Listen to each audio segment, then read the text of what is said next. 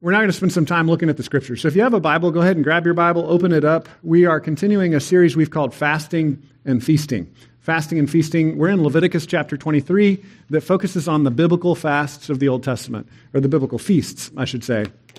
During this Lent season and preparing for Easter, we've got this little prayer guide we've been giving out in the back of the room.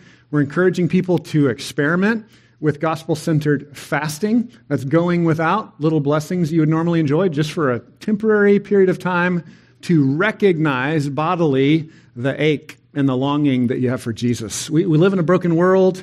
We're not with him face to face. We miss him. Jesus says, my disciples will fast when I'm away. And so fasting is the discipline of saying, you know what, I'm going to maybe skip this thing for a little while to just kind of sit in the ache and recognize my need for Jesus, spend more time in prayer with him. And what we said is, as we did that, traditionally, the fasting that goes on during the Lenten season is broken on Sundays for feasting, for celebrating. And so we've been looking at a different biblical feast each week. This week, we're looking at the Day of Atonement, the Day of Atonement. So we'll be in Leviticus chapter 23. It'll be verses 26, got to put the glasses back on, verses 26 through 32, the Day of Atonement. It can be found on page 101 in the black Bibles. Atonement actually is one of these things that has the meaning of the word built into it. You can see it at one mint. It's not just a made-up thing that preachers say. It's actually in the origin of the English word at one mint. This is how we can be at one with God again. Here's the deal. We all feel the ache and the brokenness of the world. We know that we don't live in paradise. We know that we're not in the Garden of Eden anymore. We know that we're not with God and that things are broken. Some of that's the bad stuff that people have done to us. Some of that's the bad stuff we have done to other people. And we need a way to get back and be one with God again. In the Old Testament and in the New Testament, God makes a way. God comes to us. He says, this is how we will be one again. And that's what the Atonement Day is all about. There are many other sacrifices that we've looked at, many other things we'll see in the New Testament as well. I was studying this through a lot of the ministry of Tim Mackey, who's the guy that founded the Bible Project. Anybody heard of the Bible Project? It's this ministry. He does a lot of videos and stuff. He's got a lot of great stuff as a Hebrew scholar on atonement, so I encourage you to check out their podcast and their other stuff. Podcast just has hours and hours of more material on this. But one of the words that he said was helpful to understand this is the word cover. The word cover. Many translations of the Hebrew would use the word cover, a covering for sin. The lid over the Ark of the Covenant is called the mercy seat or the atonement cover. So there's this idea that God covers over the problem for us. And he says this word in English is helpful because we use it in the two ways that atonement is used in the Old and New Testament. Because there's two ways. It's not just a covering over, but it's also a payment that's made. So has this ever happened to you? You've gone to lunch with a friend and you realize like, oh no, I forgot my wallet. Has that ever happened to you? Maybe just me. I do that sometimes on purpose. No, not really. You show up and you're so embarrassed, right? I don't have money. Oh, I'm so sorry. Can you pay? Can you cover me? Have you ever said that? I got it covered. Don't worry about it. And Mackey points out that we use that word in English to mean literally covering over something, right? Like there's a hole in the wall, we got to cover up that hole, right? Or a payment that is due. Atonement in the Old Testament carries both of those meanings. You want to cover over this pollution, this defilement, this impurity, this grossness, this nastiness, right? Book of Leviticus, it's all about lots of nastiness that needs to be covered over. But it's also a payment that's made. We owe something. We're in debt. And God makes a way to make that payment. So let's read Leviticus 23, verses 26 through 32. And the Lord spoke to Moses, saying, now on the 10th day of this 7th month is the Day of Atonement. It shall be for you a time of holy convocation, a holy gathering. And you shall afflict yourselves. That word can also be translated as humble. You should humble yourselves, afflict yourselves, and present a food offering to the Lord. Verse 28 says, and you shall not do any work on that very day, for it is a day of atonement, to make atonement for you before the Lord your God. For whoever is not afflicted on that very day shall be cut off from his people. And whoever does any work on that very day, that person I will destroy from among his people. You shall not do any work. It is a statute forever throughout your generations in all your dwelling places. It shall be to you a Sabbath of solemn rest, and you shall afflict yourselves or humble yourselves. On the 9th day of the month, beginning at evening, from evening to evening, shall you keep your Sabbath. This is God's word to us. This is his plan to memorialize our need for atonement, our separation, and yet God draws near and says, come into my presence. We're going to make a yearly festival, which is ironically the only feast which is actually a fast. Afflict yourselves sounds like we're beating ourselves up. It really means to deny yourself, to humble yourself, and often in the Old Testament it's translated as fast, to go without, to say, you know what, I'm not going to use my normal means to make things better. I'm really sad. I think I'll eat a snack. No, on the fasting day, I'm not going to have that snack. I'm just going to sit in the sadness. I'm going to recognize my need. That God has given me lots of good gifts that make me feel better, but there's only one thing that can return me to his presence. And that's the work that God does himself. And so let me pray that God would help us to see that, to sense that in the text. We're going to see it in the Old Testament and the New Testament, but we need his Spirit for us to hear him. So let me pray for our time. God, we ask that you would teach us today. We ask that you would uncover the truth of your word, that you would help our hearts to receive it. God, we confess the cultural distance, the weirdness as we read the Old Testament. It seems strange. It seems bizarre to us, especially this book, Leviticus. It seems so far away. And yet as we sit in it, as we study it, we see these mysteries being unpacked of a God who is drawing near to us, even in our defilement, even in our pollution. You come close to us. We thank you for that. We pray that your Spirit would make us aware of your presence, your truth, your good news in Jesus. And we pray in his name. Amen. So the Day of Atonement is, again, big picture, at-one-ment. That's the English word. As I said, the Hebrew word, Mackie says it could be kind of covered, is a good translation for that. If you ever heard of the word Yom Kippur, that's what a lot of times you'll see on the calendars. Yom Kippur is the Day of Atonement. So it's Kippur. Another form of that is kafer. It's like the verb and the noun forms of that. And so this Hebrew word has a sense of both covering over something, but also the sense of making a payment for something. And we see that in the New Testament as well. Jesus covers our shame.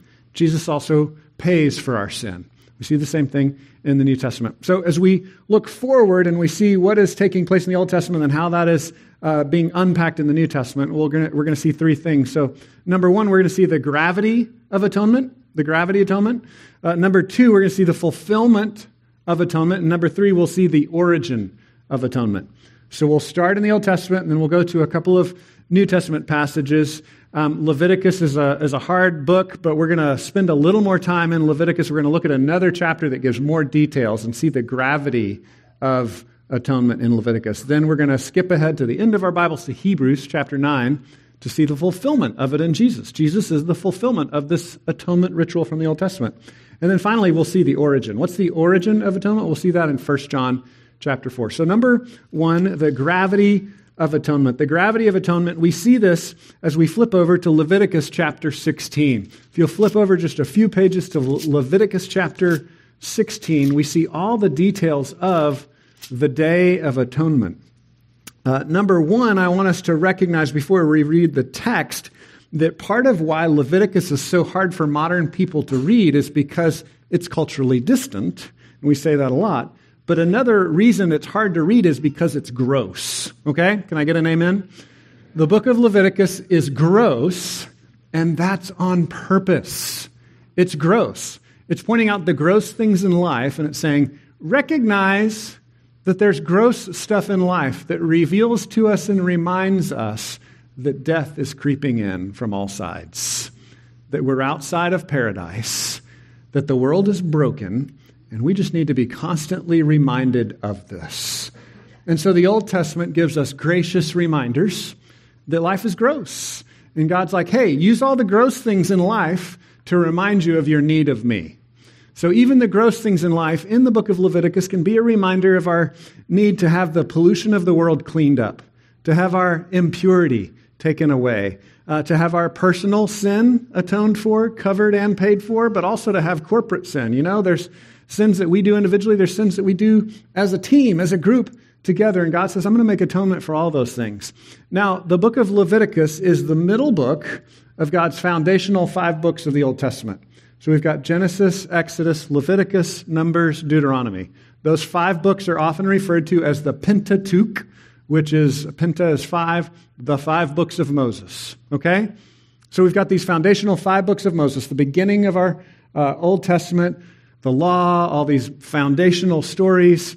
And the center book of those 5 is Leviticus.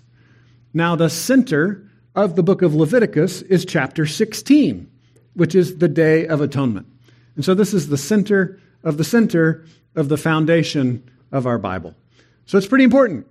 Gravity, weightiness, this is important. We recognize our own need. The world is gross. I'm gross. You're gross. We're all gross, right? We need God to fix that grossness. There's a gravity to that, a weightiness, this is important, but also in a literary sense. It's like, yeah, this is the middle of the foundation of the Bible. So let's read chapter 16. We're going to see some of the details of the Day of Atonement, and it's going to be ritual cleansing through the blood of animals. Again, culturally distant, strange for us. We're going to try to enter into this other culture. I'm going to ask you, if you're kind of a modern, snobby person, to try to be open-minded, okay? So all of you modern, snobby people, try to be open-minded, and let's try to enter into the world of this other culture. So chapter 16, I'm going to pick it up at verse 15. Verse 15, some sacrifices have already been made, some details have already been given. Verse 15, it's talking about the priest. Then he shall kill the goat of the sin offering, that is for the people, and bring its blood inside the veil, and do with its blood as he did with the blood of the bull. So he's already sacrificed a bull, he's sacrificed a goat, there's all kinds of animal sacrifices being made, and the blood is being used to cleanse the temple and cleanse the people. These are symbols here. Hebrews will tell us later, it's not actually cleansing anybody. These are symbols. This is God giving promises. God writing checks that he's going to sign later. He's saying, I'm going to cleanse you. Trust me. I'm going to cleanse you. So through these symbols of cleansing, it says, inside the veil, what he did with the blood of the bull, sprinkling it over the mercy seat, that's the atonement cover of the ark, God's law, his presence, his throne represented there in the inner sanctum, the Holy of Holies there in the temple/tabernacle tent.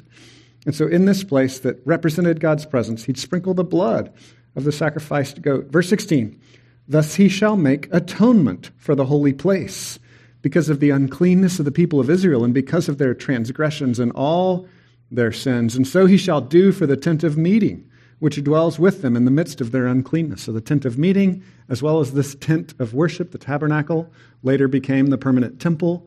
He's cleansing the places where they meet with God, as well as doing these sacrifices to cleanse the people of their sin, as well as the priests went through all sorts of rituals to cleanse themselves. He's like, everything needs to be cleaned up. Like, none of you are clean. Nothing around here is clean, right? That's what God is trying to teach us. He's saying we all need cleansing. Verse 17, no one may be in the tent of meeting from the time he enters to make atonement in the holy place until he comes out and has made atonement for himself and for his house and for all the assembly of Israel. Then he shall go out to the altar that's before the Lord and make atonement for it, the altar, and shall take some of the blood of the bull, some of the blood of the goat, put it on the horns of the altar, the corners, all around. Verse 19, he shall sprinkle some of the blood on it with his finger 7 times and cleanse it and consecrate it from the uncleanness of the people of Israel. Consecrate, again, is cleansing, purifying. Another word we would use for consecrate is sanctify, to make holy, to make it right. We pollute things with our sin, with our brokenness, and God says, I'm going to cleanse it for you. Verse 20, and when he has made an end of atoning for the holy place and the tent of meeting and the altar, he shall then present the live goat. The live goat. Okay, we'll back up a little bit. I'll tell the story to you because I skipped verses 1 through 15. I know you'll go back and read the rest of Leviticus this week on your own, but I'm going to summarize the story for you. Okay, there were 2 goats. How does the Day of Atonement work? I mean, in addition to all the other animals that were sacrificed, it's centered around 2 goats. 1 goat was kept alive, 1 goat was killed. 1 goat had the sins of the people symbolically placed on its head, alive, and it was sent out into the wilderness, expelled. One goat was killed, and its blood, which represents life, you might even say represents resurrection, was brought into the holy place to cleanse the people and cleanse the place. So we've got these double symbols of salvation, these double symbols of at-one-ment with God. One is sin being sent out, and one is life power coming in to the presence of God. I hope you see the parallels. We'll unpack that some more. There are more parallels to be seen, but let's focus in on the text here. So he says, when he's made an end, then he shall present the live goat. We're in verse 21. So Leviticus 16:21, and Aaron shall lay both his hands on the head of the live goat and confess over it all the iniquities of the people of Israel and all their transgressions, all their sins, and he shall put them on the head of the goat and send it away into the wilderness by the hand of a man who is in readiness. There's a guy ready, standing by to take the goat and run him out of town, okay? And so he's going to send him out. He's expelled. Verse 22, the goat shall bear all their iniquities, all their sins on itself to a remote area. He shall let the goat go free in the wilderness. Then Aaron shall come into the tent of meeting and shall take off the linen garments that he put on when he went into the holy place and shall leave them there. Little side note, he's wearing linen because you're students of the Old Testament, you probably know he usually wore a really fancy blue costume, okay? The priests would wear jewels, blues, just incredible, gorgeous priest suit, right? But on the Day of Atonement, the day where you're recognizing, man, nothing I can do can make me one with God. I'm going to fast, I'm going to afflict, I'm going to humble myself, I'm going to come empty. On that day, the priest would go in with just a linen garment. He's just wearing a white t-shirt. Like that's it, right? He goes in with nothing, recognizing, I need God to make atonement. Okay, that's a sidebar. Verse 24. And he shall bathe his body in water in a holy place. He shall put on his garments. He'll come out. He'll offer his burnt offering, the burnt offering of the people, make atonement for himself and for the people. And the fat of the sin offering he shall burn on the altar. And he who lets the goat go to Azazel shall wash his clothes and bathe his water, and afterward come back into the camp. Who's Azazel? Anybody know who Azazel is? Who's that? Now again, if you read earlier, there's a lot of this discussion of Azazel. One goat is killed, and his blood, his life force, his resurrection power comes into the presence of God. The other goat, the sins are laid on his head, and he is sent to Azazel. Now, we all have different translations, and this is kind of a peculiar thing in the Bible that it's hard for people to understand. So we just recognize sometimes we come to verses and we're like, we're not real sure about this, right? So some translations just translate Azazel as the scapegoat. Problem with that grammatically, and the reason this translation just says Azazel, they're like, Azazel, who knows? We'll just say the word in Hebrew, right? Other translations try to fix it for us and say, we think that means the scapegoat. Problem is you're sending the goat to the scapegoat, right? So it makes more sense to say you're sending the goat to Azazel, whoever he is. Now, the word in Hebrew basically means like a powerful, mighty one, like a powerful spirit. So most of the early interpreters, the old Jewish interpreters, thought this was some kind of wilderness demon. So what would be the best sense we could make of that? They're basically taking the sins of the people, placing it symbolically on the head of the goat, saying we're going to send him out into the wilderness to the devil. We're like, devil, you want sin? You can have the sin. We're giving the sin to you, devil. Wilderness demon. Go ahead. You get the sin. Symbolically, you get the sin. The life force of the other goat comes into the presence of God. Again, we have this double atonement that we see in the New Testament. This double atonement, theologians sometimes say double imputation. Double imputation is my sins are placed on Jesus on the cross. And he dies. He pays the price. He expels that sin. He goes into the underworld. He goes into death with my sin. And the other imputation of double imputation is Jesus' life force is imputed to me. The righteous resurrection power of Jesus is given to me and given to you if you trust in him. And you go in to the presence of God. That's the good news of the gospel. My sin's taken away, it's kicked out, and the righteousness of Christ is given to me. Those are the two symbols that we see in the New Testament about Jesus. Same symbol, same story being played out in the Old Testament. So this is the thing I've been saying again and again. We have the same story as the Old Testament, just different staging, different culture. We're not an ancient Middle Eastern culture. We do things differently. We're not as big on sacrificing animals as they were back then, right? Like there's some things that just seem weird and remote to us. But when we dig and try to inhabit the ancient story, we're like, oh, this is the same story. This is a God who comes near to us and makes a way for us to be restored into his presence in Eden. It's a beautiful, beautiful thing. I grabbed a picture online, a famous painting of the scapegoat. This was painted in 1856, actually painted in Israel by artist William Holman Hunt. He traveled to Israel, was on location there to get a vibe of what it was like there, and went out to the Dead Sea area, the Sodom and Gomorrah area of Israel, and tried to get just a picture of that death and decay, and then place the scapegoat there. That's the kind of wilderness he was sent out to. And then he placed these two verses. The artist, William Holman Hunt, placed these two verses on the frame of his painting. Leviticus 16:22, the goat shall bear upon him all their iniquities into a land not inhabited. That's Leviticus 16:22. And then he also placed Isaiah 53:4 under the painting. It says, surely he hath borne our griefs and carried our sorrows, yet we did esteem him stricken, smitten of God, and afflicted. Peter picks this up in the New Testament in his letter of 2 Peter. Peter combines Day of Atonement imagery and Isaiah 53 suffering servant imagery, mixes those together and says that's who Jesus was. He was the one who bore our sin, just like this goat that symbolically bore their sin and took it out into the place of death, into the place of the devil. So we want to just pause here and recognize, man, there's a gravity, a weightiness, a centrality of atonement in the Old Testament scriptures and in the New Testament scriptures. It's a thread that runs all the way through the whole Bible. There's a need we have. We haven't done what's right. Romans 3 says we've all sinned and fallen short of the glory of God. There's not one of us that's perfect. None of us have loved others the way we should always love. None of us have always done what's right, the way God has told us to do what's right. None of us always have stuck up for the other person or cared for other people the way that we should care for other people. We're all guilty.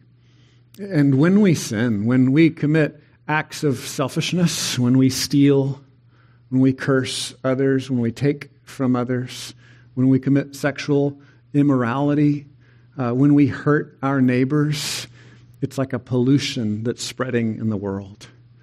And so the entire book of Leviticus is like, man, there's this pollution, right? There are these germs. There's this impurity that's just spreading. There's this death that's spreading. Some of it seems directly tied to sin when you read Leviticus. Others of it, it's just like being human. You're like, is this really bad, right? No, but it's a symbol of our weakness and our mortality and our death. So there's a whole variety of impurities that you see in the book of Leviticus. Direct, sinful, bad things, and then just gross things, right? That are maybe neutral morally, but they're just gross.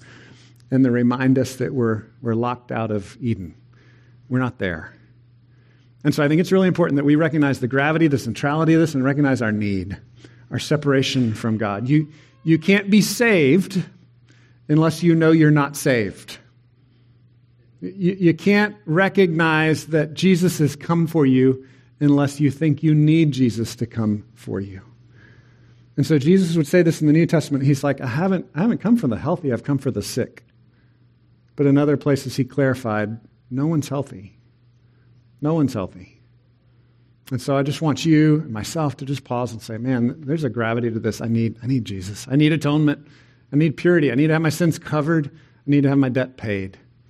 And only God does that. One of the things that's emphasized as you read through Leviticus, you'll see the language. In some places it's like, you, human, bring this offering. But in many places throughout the book, you see that God is the one making the offering. God is the one making the way. God is the one opening the door, saying, come to me, all you who are weary and heavy laden, and I will give you rest. So let's move on to the next point. We see in the next point the fulfillment of atonement in Christ. Jesus is the fulfillment of our atonement. So flip over to Hebrews chapter 9. We'll look at verses 11 through 28. We're on page 1006 in the black Bibles if you're still following along with those Bibles from under the chairs there. Hebrews chapter 9, it's going to emphasize that now what was repeated and reminded in the Old Testament is completely finished in the New Testament. So there was kind of a shadowy projection of it, a hinting at it in the Old Testament. Same story, right? Different culture, same story, and yet it's finished in Christ. And that's the beauty of what we see here in Hebrews 9. So Hebrews 9, verses 15 through 28, the fulfillment of atonement. Starting in verse 15, therefore, he, who, we're starting about Jesus here, he is the mediator of a new covenant. What's a covenant? It's a serious promise, a contractual arrangement that is made solemn through ritual. So basically a contract, basically a promise, but a little more serious and religious than that, right? So in our culture, we don't have a lot of things still like covenants. Maybe a marriage covenant is the closest thing. It's like serious oaths, kind of a bond in blood till death do us part, that kind of vibe. That's what a covenant means. And so generally the Old Testament has tons of covenants that God has made with humanity. But in Hebrews, he talks especially about the covenant with the Old Testament people in the 5 books of Moses called the Old Covenant, which is basically the covenant made through Moses with Israel, right? Lots of other covenants, but we're mainly contrasting what Jesus did with what was done for the Old Testament people with all these Levitical laws and everything that was described through Moses in the Old Covenant. Okay, so he's the mediator of a new covenant, so that those who are called may receive the promised eternal inheritance, since a death has occurred that redeems them from the transgressions committed under the first covenant. For where a will is involved, the death of the one who made it must be established. For a will takes effect only at death, since it is not in force as long as the one who made it is alive. So he switched here language from will and covenant, but it's the same in Greek. So he's doing a play on words, right? He's like, so we know in our world, a will is another type of covenant, and it doesn't go into effect until somebody dies. He's like, we've got that here, right? Because Jesus died. And so we've now initiated the new covenant. So he picks up in verse 18, therefore, not even the first covenant was inaugurated without blood, for when every commandment of the law had been declared by Moses to all the people, he took the blood of calves and goats with water and scarlet wool and hyssop, and he sprinkled both the book itself and all the people, saying, this is the blood of the covenant that God commanded for you. Another echo of that in the New Testament is when Jesus inaugurates the new covenant through communion. He says, this is the new covenant here. He uses the blood of covenant language to get that echo in their ears. Verse 21, in the same way, he sprinkled with the blood both the tent and all the vessels used in worship. Indeed, under the law, almost everything is purified with blood. And without the shedding of blood, there is no forgiveness of sins. Again, God repeatedly says there's life force, there's power in the blood, and so the blood is going to take away the pollution. Again, seems strange to us. We're just going to try to be open-minded and listen to how they told their stories in their culture. So without the shedding of blood, there is no forgiveness of sins. Verse 23, thus it was necessary for the copies of the heavenly things to be purified with these rites, but the heavenly things themselves with better sacrifices than these. Okay, we've got heaven, and then we got the copy of heaven, which is the tabernacle, the tent, the place where God would come down and reveal himself through all these rituals. Later, it became the permanent place we call the temple. So basically, temple and tabernacle are like the same thing. One is mobile and the other was permanent, heavy stones, bigger, more impressive. But it was like the same arrangement, same furniture, same place where they were telling the story of the gospel through the sacrifices. And what the author of Hebrews is saying is all of that was just like a copy of the presence of God in heaven. It's just like a reflection of the real presence of God. So this is important to follow his logic here. Okay. Verse 23, thus it was necessary for the copies of the heavenly things to be purified with these rites, but the heavenly things themselves with better sacrifices than these. For Christ has entered not into holy places made with hands, which are copies of the true things, but into heaven itself, now to appear in the presence of God on our behalf. Do you see that? He's saying, so God gave us this little heaven copy, this little heaven embassy called the tabernacle, the temple, where the priest would go through these rituals to be like, hey, God loves you and he's going to clean up your sin and it's okay and you can come back to him and he's still trying to establish contact with you. He's telling that gospel story through this temple. Author to Hebrews is saying, but there's like the real home of God in heaven, and Jesus went there. The blood of the goat and its resurrection life force was brought into the copy in the temple, in the tabernacle, but the blood of Jesus goes and opens the way into heaven for us, the real place of God. Okay, now I've lost my place.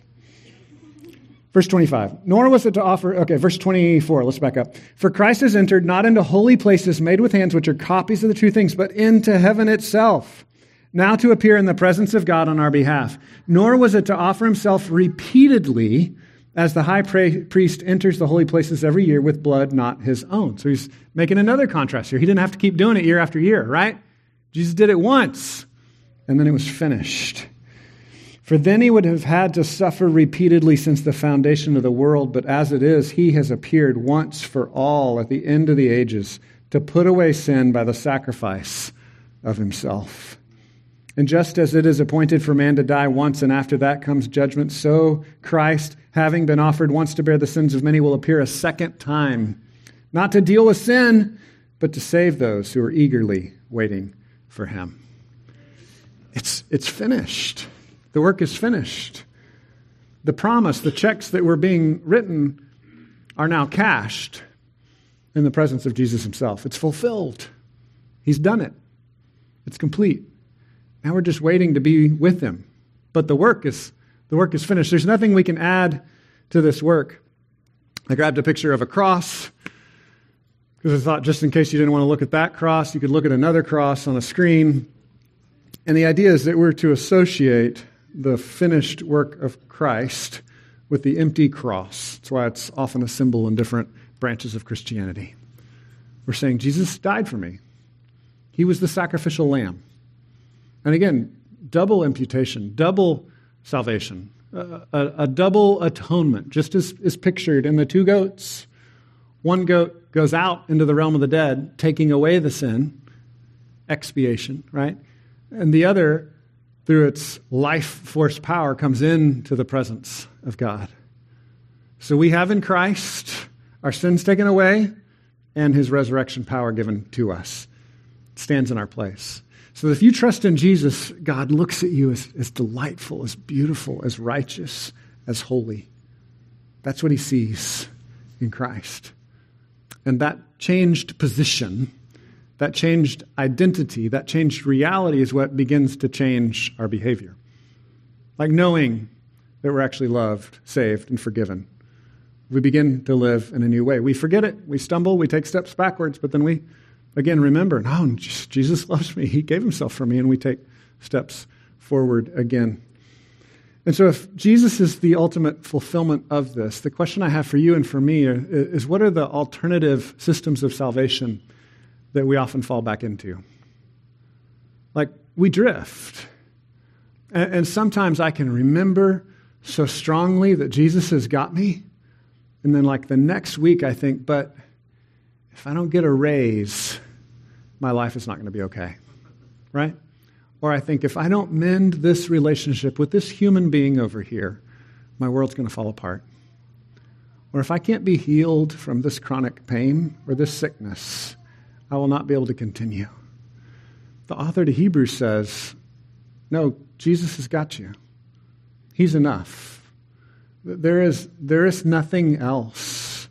In the warning passages in Hebrews, it's full of them. But chapter 6 and chapter 10, following this section, says, don't trample the Son of God under your feet.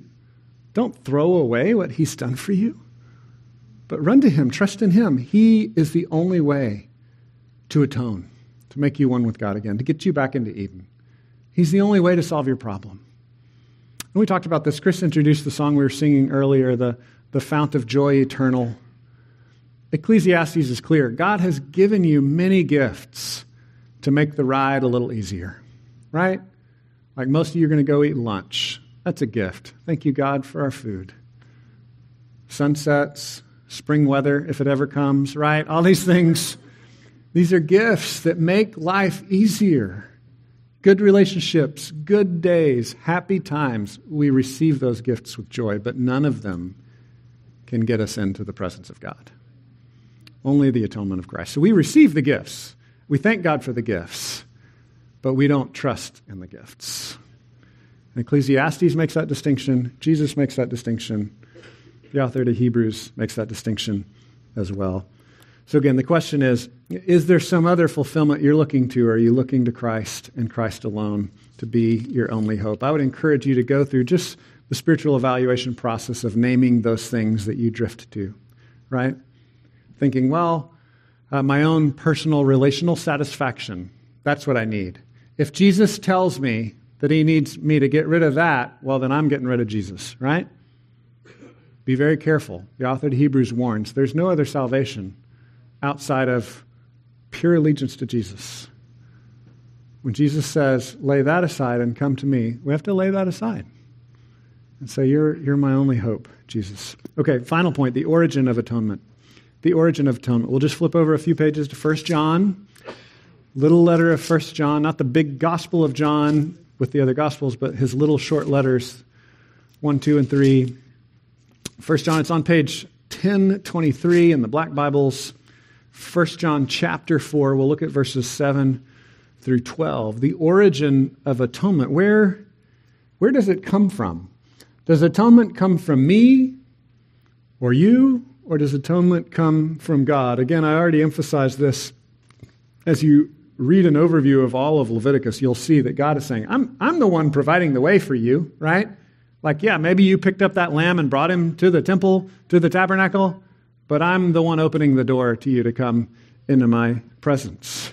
So let's read chapter 4, starting in verse 7. Beloved, let us love one another, for love is from God. And whoever loves has been born of God and knows God. So where does love come from? God. Very good. Y'all are good at this. Pop quiz. Whoever loves has been born of God and knows God. So if you love, you've been born of God. Okay, very good. You're starting to get this origin thing I'm going for here. Verse 8. Anyone who does not love does not know God, because God is love. Verse 9. In this, the love of God was made manifest among us. Okay, manifest means shown, right? Hard to see love, right? Love is intangible. How do we see it? Here's how we see it. Here's how the love of God was made manifest among us. That God sent his only Son into the world so that we might live through him. That life force. The life is in the blood. How do we live? Well, it's symbolized in the blood of these ancient rituals in strange ways that we don't fully comprehend in the Old Testament. But it's made even more clear in Jesus. We live through him. He goes on, and he says in verse 10, in this is love, not that we have loved God, but that he loved us. So he just said we're supposed to love him. He's going to say that again. We're supposed to love God, you're supposed to love people. Just to clarify, Jesus said that's the summary of the whole law. Love God, love people. Are you supposed to love God and love people? Yes. But what's the essence? What's the origin of all of this? And this is love, not that we have loved God, but that he loved us and sent his Son to be the propitiation for our sins. Propitiation is an old, archaic English word we don't use a lot in English. If you're reading another translation, it probably says atonement. That's another translation for it. Atonement. Ransom. And it's hard to translate. And so again, a lot of different translations use different words. It's hard to translate these things. Not because the different translations are less reliable or bad or whatever. It's just these words have so much rich meaning. And here's what I'd tell you. It's not a secret of a dictionary that's going to help you to understand your Bible, but it's reading more of your Bible that's going to help you understand your Bible. And so you can connect these dots. The more you read your Bible, the more you understand the context and what the rest of the chapter explains, right? And so it's not some secret of like, oh, the ESV says propitiation, and that's the answer to everything. Or NIV says atonement, and that solves everything. No, it's the whole chapter explains it for you. But let me give a little background on propitiation. Ancient, archaic English word, what does it mean? It means to make happy. To make happy. What are they trying to get at there? God made himself happy with you by sending Jesus. Why did he do that? What's the origin of this project that God was engaging in. Did you see it in the text? What's the repeated word? God's love. He loves you. Like, it starts with God. God did it. God loves you. That's the origin. And he's repeated that again and again. So you could have no idea what propitiation means, but you could figure it out from this text, right? And the other translation is atonement. It's a Greek word that's a translation of the Hebrew term for propitiation, for atonement, hilasmos and Yom Kippur and all that. We've got all these different words trying to say the same thing of like, we're separated from God, but God wants to be at one with us. There's a price that needs to be paid, and God has paid that ransom. There's a unhappiness that we have with ourselves and with the world, and an unhappiness that God has with our sin. But God's made himself happy with us in Christ. He delights in you through Jesus. That's the story that these words are telling us. I grabbed a picture of a father hugging a son. A.W. Tozer said that the thing you imagine when you imagine who God is tells you a lot about your theology. And Puritans get upset about this kind of thing because, it's important that we don't create a vision, a picture of the invisible God. That's part of the Ten Commandments, right? We're not supposed to make an idol. But what does the New Testament say about this? How do we see God? Well, we were just told in this chapter, right? How do you see God? How's he been manifested? Anybody know? We see him through him sending Jesus into the world. And Jesus even said this in John 14, right? His disciples were like, we don't know who the Father is. We don't know if he likes us, if he hates us. We're not sure. How do we know who the Father is? Jesus is like, if you've seen me, you've seen the Father. The way that God is manifested in the world is through his Son. The way that we understand his embrace of us, his love of us, is as we look at the story of Jesus Christ. And that's what John is telling us here in 1 John. So, atonement, ransom, propitiation, all of this it all originates in the love of a God who's pursuing you and pursuing me. The love of God. And then he tells us what to do with it. Verse 11, he says this in verse 11. Beloved, if God so loved us, we also ought to love one another. No one has ever seen God. If we love one another, God abides in us, and his love is perfected or completed in us. So he just said, nobody can see God, but you can see him in the sending of a son. And now he's just said it again. No one can see God, but if we love one another, people will see God. So if your friends and your own heart is just aching with God's absence, there are two ways to solve that. One is to look to Jesus. If you don't know who God is and you haven't seen God in this world, look to the story of Jesus. Galatians uses the word video. It's visually portrayed how? In the proclamation of the story of Jesus. We see God by hearing about Jesus. Look to Jesus. And then he adds this bonus. And love each other. Like if we would love each other, people would see God. People see God when we see Jesus and when people see us loving each other. That's how it's that simple, right? That we would believe the origin of God's love for us. We would believe the story. We would believe all these crazy rituals telling the same story that God loves you. He wants to be one with you. And he's providing the way. He's opening the door.